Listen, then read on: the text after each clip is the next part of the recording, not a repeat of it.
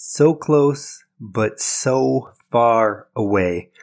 We talk a wrap up on the Frozen Four matchup. Coach Whalen addresses the transfer wave, and then we're jumping into NFL draft prospects from the Gophers every Friday this week. Boye Mafe. No matter what happens, no matter what we're going to do here, we're just going to keep rowing.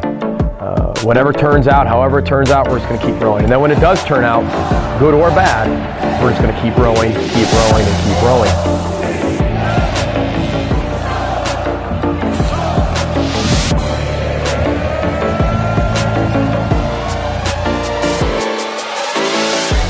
Welcome into the Locked On Golden Gophers podcast, part of the Locked On Podcast Network, your team every day. I'm your host, Kane Robb. You can find me on Twitter at 4KaneRobbVideo. That's the number 4 Kane Robb Video. I'm a former collegiate football video coordinator and recruiting assistant who's got big love for the Gophers just like you. And if you know other people that are major Gopher fans like we are, please introduce them to the podcast. Make sure they check us out, because we're going to build this community, and this is going to be the place to be for all Gophers fans listening and talking about Gophers sports. This is the show where we always continue to row. We're an everyday podcast, Monday through Friday, with some emergency shows on the weekends, barring circumstances. So wherever you get your podcasts, be sure to subscribe and leave a 5-star review. And within the next week or so, we're going to get it on YouTube as well, getting a video portion going. So we'll have Gophers fans covered at every location. Now let's talk about the Frozen Four. I know I'm still in my feels. I'm still emotional, and I'm guessing you are as well. It's a time of mourning. We had high expectations. It was the perfect story arc. We were taking on a team that kicked us out of the tournament and the opportunity to go to the Frozen Four last year, a rematch, a rebuttal. We get to avenge what they stole from us and move on to claim a national championship. But that wasn't in the cards. Unfortunately for the Minnesota Golden Gophers, we lost the game in a routing to the Mankato State Mavericks. Now, heading into the game, Coach Bob Motzko had said in the press conference how we knew this team was going to be physical, they were going to push, and we had to push back. We had to show fight. And he even specifically mentioned how last year we hit our breaking point where people started hanging their heads and giving up within about the second period of the game. And I think we made it a little past the second period before that same emotions and that same feeling ensued. But we came out of the gates hot. It was promising, and it all just fell apart.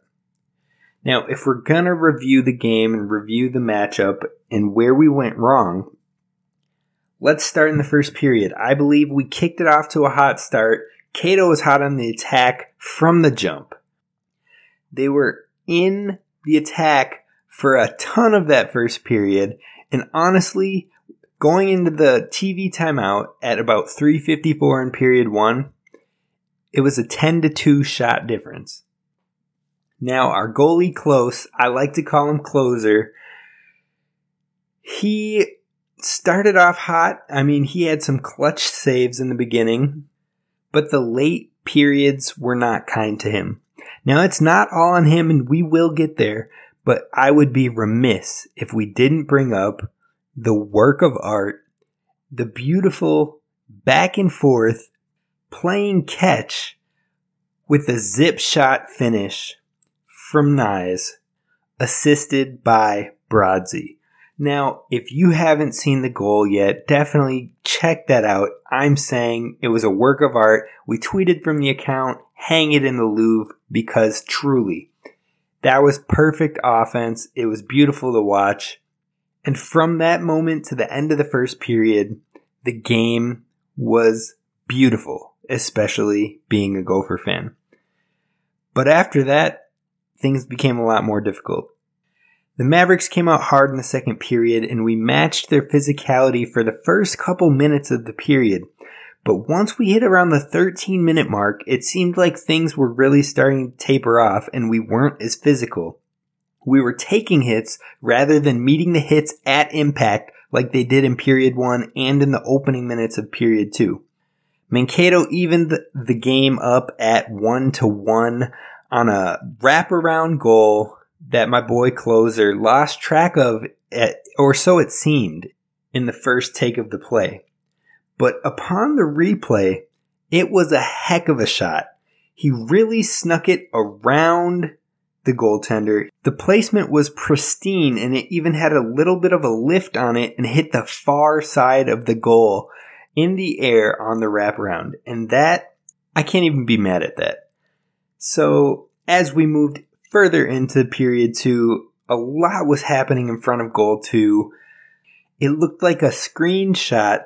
Close shields the right side of the net and is caught on the quick wraparound once again. Lutz on the Mankato Mavericks wraps it around right when Close had lost him in his blind spot. Now from here, what was promising is that the Gophers hadn't thrown in the towel quite yet. The aggression turned back up around the 4-minute mark, but at this point, it seemed like it was a little too late. Entering into the third period, the Gophers quickly went down 3-1 on a slap shot that was deflected. Again, there was a lot going on in front of the net. It was busy in front of the net. Close didn't look like he really had any eye on the puck, as far as he was really blocked on all sides. The deflection let the puck go into the back of the net, and we were down 3-1. From this point, it seemed like we were likely out of the game. The attitudes and the morale started to dwindle. And once Mankato hit goal 4 with around 6 minutes left, it was all but over. You could tell. But let's focus on one thing, okay? Let's focus on the heck of a season that the Gophers put up. We started off rough. We were splitting lots of series. They came on hot late, even with guys playing in the Olympics. Young guys were stepping up. There's a lot of promise for the team moving forward in the future. And yes, we may be losing some key players like Ben Myers, but there is hope. Let's not let this defeat us as fans, but let's look towards positivity moving forward. It was great to be back in the Frozen Four once again, and we will be back. I mean, last season, we had a bad taste in our mouths from Mankato knocking us out a game before the Frozen Four, pushed back through, took on both the previous national champions in UMass, and then a stout Western Michigan team to get to this point. We are going to conquer our ghosts, and we are going to get back to the promised land. Stay faithful, stay true. We're the state of hockey and Minnesota Gophers. Shout out to your season. We are proud of you, and we know the best is yet to come. But one team at the University of Minnesota that we are unknown on what is yet to come is the women's basketball program that lost 7 players to transfer this season. We're going to talk about that next. But first, I need to talk to you about Built Bar, because if you can imagine something that tastes like a candy bar, but that is good for you, even though it's still covered in 100% real chocolate. Yeah, that's right, 100% real chocolate. All Built Bars are covered in real chocolate, and they're still good for you.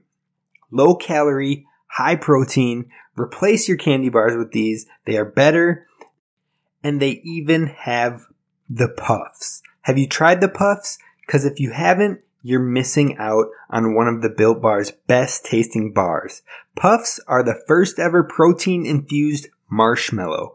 They're fluffy, they're marshmallowy, they're not just a protein bar, they're a treat, and they're covered again in 100% real chocolate. So if you're like me and you want to give it a try, give it a taste, Go to Built.com, use promo code LOCKED15 and get 15% off your order. Use promo code LOCKED15 for 15% off at Built.com. Now, earlier this week, head coach of the women's basketball team, Lindsay Whalen, was in a press conference where she had reviewed upon her emotions towards being inducted into the Basketball Hall of Fame, which is an amazing accomplishment and a great feat. I can't take that from her. I am proud for her, and I appreciate all that she has done, not only for the state of Minnesota on the collegiate and professional level, but also what she has done for the game of basketball. That being said, her time coaching here at the University of Minnesota hasn't been the smoothest of roads quite so far. And recently, this past season, we have now lost 7 players to transfer, including our leading scorer of the past 2 seasons, Sarah Scalia. Now, Coach Whalen addressed this for the first time in this press conference, and she had really resisted the notion that there was a central problem with the program. She had mentioned how players are leaving for different reasons. Some people may be leaving for playing time because they weren't getting the opportunity here, which 3 of those players were very clearly not getting the time and probably weren't happy with their minutes. Others may have been looking for a chance to win, which isn't a reason that I would want to hear personally as a coach, knowing that's where I'm trying to get, and that you would hopefully instill the message that we are one step away from being where you want to be, instead of letting them walk out the door. Now, I get that people want to win now. Heck, I want to win now. And if we kept our top 3-4 players from this class, it's not necessarily rebuilding when we have top prospects coming into the program. But alas, apparently convincing was not working. I don't know if there was any convincing to be done at that point or that was done, but it just feels all a little bit suspect to me. Coach Whalen went on to vow that she's going to identify better fits for the program after all the transfers that have already been requested. She had stated that we aren't looking to only have people in the program for 1 to 2 years, but they want to develop a relationship and a chemistry. They want to identify the people that are built for their program, both on the court and in mentality. But I find that thought process and that kind of comment a little suspicious, especially when you hear that transfer Sarah Scalia's father say that there were just times that Sarah, who is well known for her work ethic and putting extra hours in the gym, was looking for teammates with the same commitment. So clearly, there aren't people, that mentality doesn't seem to be there. It seems to be a reason why Sarah Scalia may have wanted to transfer. Her father goes on to say that the freshman class coming in does have that work ethic, but there are unknowns in year 1 with how quickly these kids will develop. And I don't disagree with that take. He's right. You don't know what you're going to get from a player in year 1 coming out of high school. There are some people that get it from the jump, can hit it right away flawlessly. And then there are other people that take years to build into the program and build into that role and expectation that was set for them. Heck, there's even some people that never hit that expectation. So he's not wrong there. And the main reason that Sarah Scalia, who was probably the biggest hit, and when I say probably, I mean 1000% was the biggest hit to us in these transfer portal losses. But he said a big part of her decision was wanting to win now. And clearly, that isn't the mentality and that isn't the approach right now. It's seen as a rebuild. And if we're going to embrace that approach and take it as a rebuild, then embrace it. I mean, we had 7 players transfer, which means we only have 3 players remaining on the women's basketball roster. And all 3 of those players who are remaining make up the Gophers' 2021 signing day class. So really, we have 3 sophomores left on the roster with 4 incoming true freshmen following behind them. That means we have to add transfers to contribute to this team. And they might not be transfers that are going to contribute to winning right away, but they're going to need to play key minutes. And these transfers aren't going to be star players because we're hopefully have the intention of growing these 2 classes, both 2021 and 2022, into the main pieces of this rebuild. Therefore, 2 years from now, when we hit 2024 season, we should be in full stride trying to compete our butts off to be not only in the NCAA tournament, but competing in the Sweet 16, the Elite 8, the Final Four, and for national championships. By the time this 2021 class, so the freshmen, true freshmen from this season, those 3 girls that stayed, by the time they're seniors, we better be competing for championships. Otherwise, this extension that we just gave Coach Whalen, though she is a legend and I have complete respect to her, the extension won't be worth it if we can't get back to contention after having an elite class like this. And what will be even more suspect, as I have mentioned in previous episodes, is if we start to lose these girls, these players in these classes, class of 2021 that stuck around, and the class of 2022, which is our top-ranked recruiting class in women's basketball history. If we start losing these players to transfers, then something bigger is at play. And we need to look into it ASAP. A coach's namesake can't be the only reason that the coach gets to stay.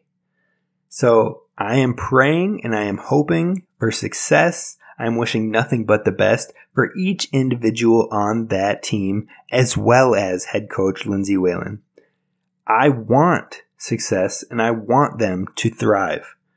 But if those things don't get solved, if we don't see results and we start to see more players transferring and the exodus continues, then different questions are going to arise and we're going to need change.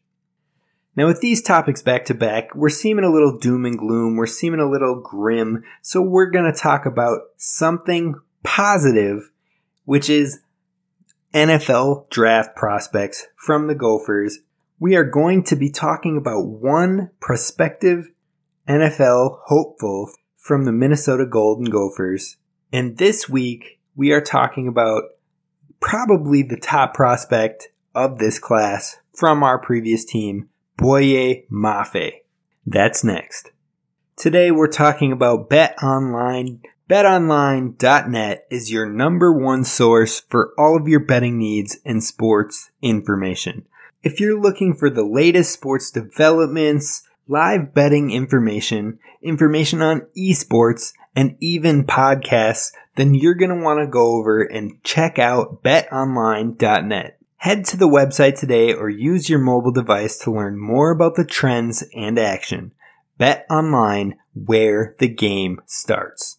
All right, and to close today's show, we are going to be doing an NFL prospect draft profile. We're going to be doing one of these every Friday up until the draft.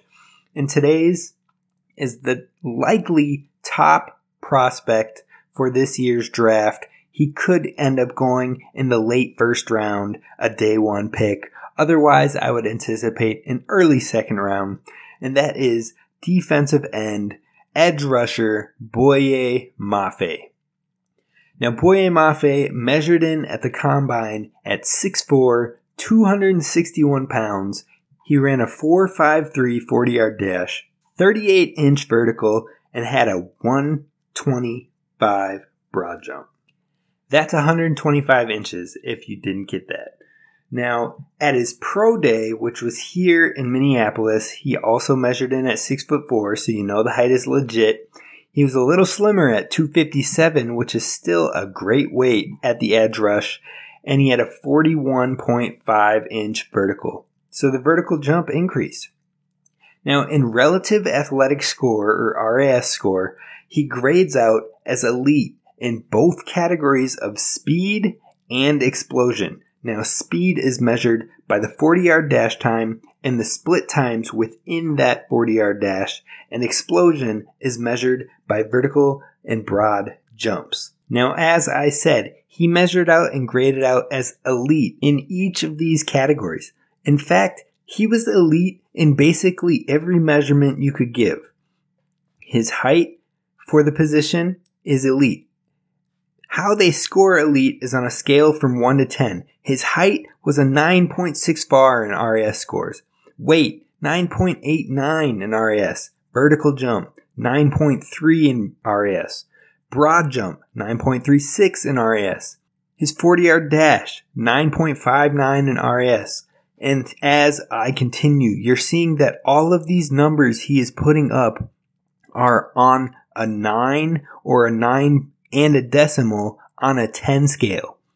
He has the measurables, the intangibles, to be an elite pass rush, and yet most teams can get him in the late end of the first round is what it's likely looking as. That means he's likely going to a team that he won't necessarily be forced to contribute in, but he can earn his role and develop under veterans. On top of that, he'd likely be going to a team that is in contention, which means that they can essentially build him up behind someone who's probably already a Pro Bowl player at the position. Now, when looking at NFL.com and who they say his likely player comp is, the player that they often compare him to is Rashan Gary. So NFL analysts grade him out as someone who will eventually be a plus starter, and him a comparison of Rashan Gary of the Green Bay Packers. So I was like, let's take a look at how Rashan Gary developed over his first 3 years in the league. Year number 1, Rashan played in 16 games, started 0 of those games. He had 1 fumble recovery, 21 tackles, 3 QB hits, and 2 sacks. So he had an alright rookie year. He wasn't really expected to contribute. And again, he was playing behind 2 Pro Bowl defensive ends in Preston Smith and Zadarius Smith. So he was getting rotational minutes, again, started 0 games. Jumping into year number 2, Rashan Gary played in 15 games, started 4 of those games, had 1 pass deflection, 1 fumble recovery, 35 tackles, 11 QB hits, and 5 sacks. You'll love to see that progression in sacks from year 1 to year 2, and also in QB hits from year 1 to year 2. It shows you that he's getting better pressure on the quarterback, which means he's also beating offensive linemen to get that pressure. Now, jumping into year 3, this is where things get very interesting. He played in 16 games, and he started in all 16 of those games. He had 2 forced fumbles, 1 fumble recovery, 47 tackles, 28 quarterback hits, and 9.5 sacks. So that is another leap in quarterback hits and in sacks. And on top of that, he started in every single game. Now that progression from year 1 to year 2 to year 3 is beautiful. And he was getting a lot of respect. And you know what? He got so much respect from the Packers as an organization that they felt comfortable letting multi-Pro Bowler Zadarius Smith get cut and walk away from the team. And he later went on to join rival Minnesota Vikings. So that is how much the Packers believed in his talent with that progression. And that is what NFL analysts are projecting is the type of timeline that Boye Mafe could also join. A player who will develop into something special because he has the intangibles, he has the athleticism, he has the explosion. And that's something that's super intriguing, and I think that he will be a day 1 pick. If I had to put money down, my guess is that he's going to go somewhere between picks 26 to picks 32. Picks 26 to picks 32. That's where I'd put my money on that Boye Mafe goes. If not, he'll be an early day 2, draft pick. I am not even putting it past that. He'll go in round 2 at the latest. And if Boye Mafe is to hit right away as a rookie, one player I could see him as a good comparison to is last year's Baltimore Ravens pick, Odafe Oweh, previously known as Jason Oweh, who played at Penn State.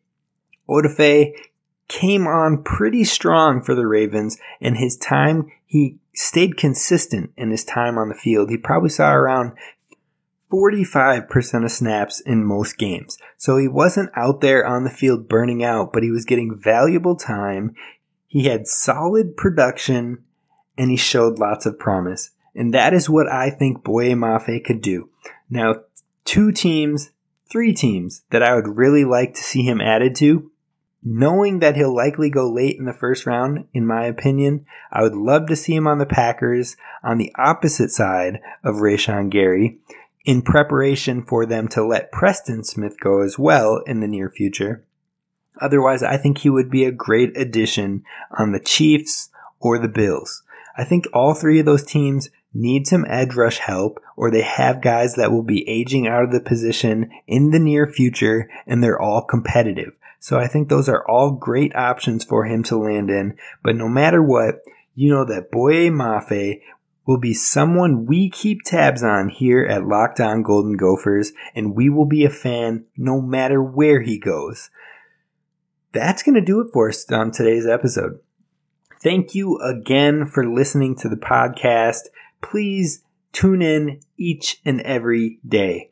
Again, big things are coming with the podcast. We are going to be adding a video portion on YouTube in the coming week or so. We are going to be doing a weekly mailbag every Thursday. We are going to be doing rookie prospect analysis on one Gopher player every Friday up until the draft. We're going to talk about spring football. We're going to talk about all the movement that comes with the off seasons of the basketball programs and the football program. We got a lot to talk about here. So tell your friends. I know you have Gopher fan friends, and we need to build this community up. Follow the podcast on Spotify. Follow it on Apple Podcasts. Follow it wherever you stream your podcasts, and be sure to give us a 5-star review. I look at those reviews, and I'm going to do everything in my ability to keep this show where you want to go when it comes to Gophers sports. So this is Kane Robb, host of the Locked On Golden Gophers podcast, signing off. This is the show where we'll always continue to row. No matter what happens, we'll support our Gophers. Tune in next week when we do deep dives on the basketball commits that we have coming into the programs next season. That and more here on Locked On Golden Gophers. This is Kane Robb signing off. Have a good one. I'll see you next week.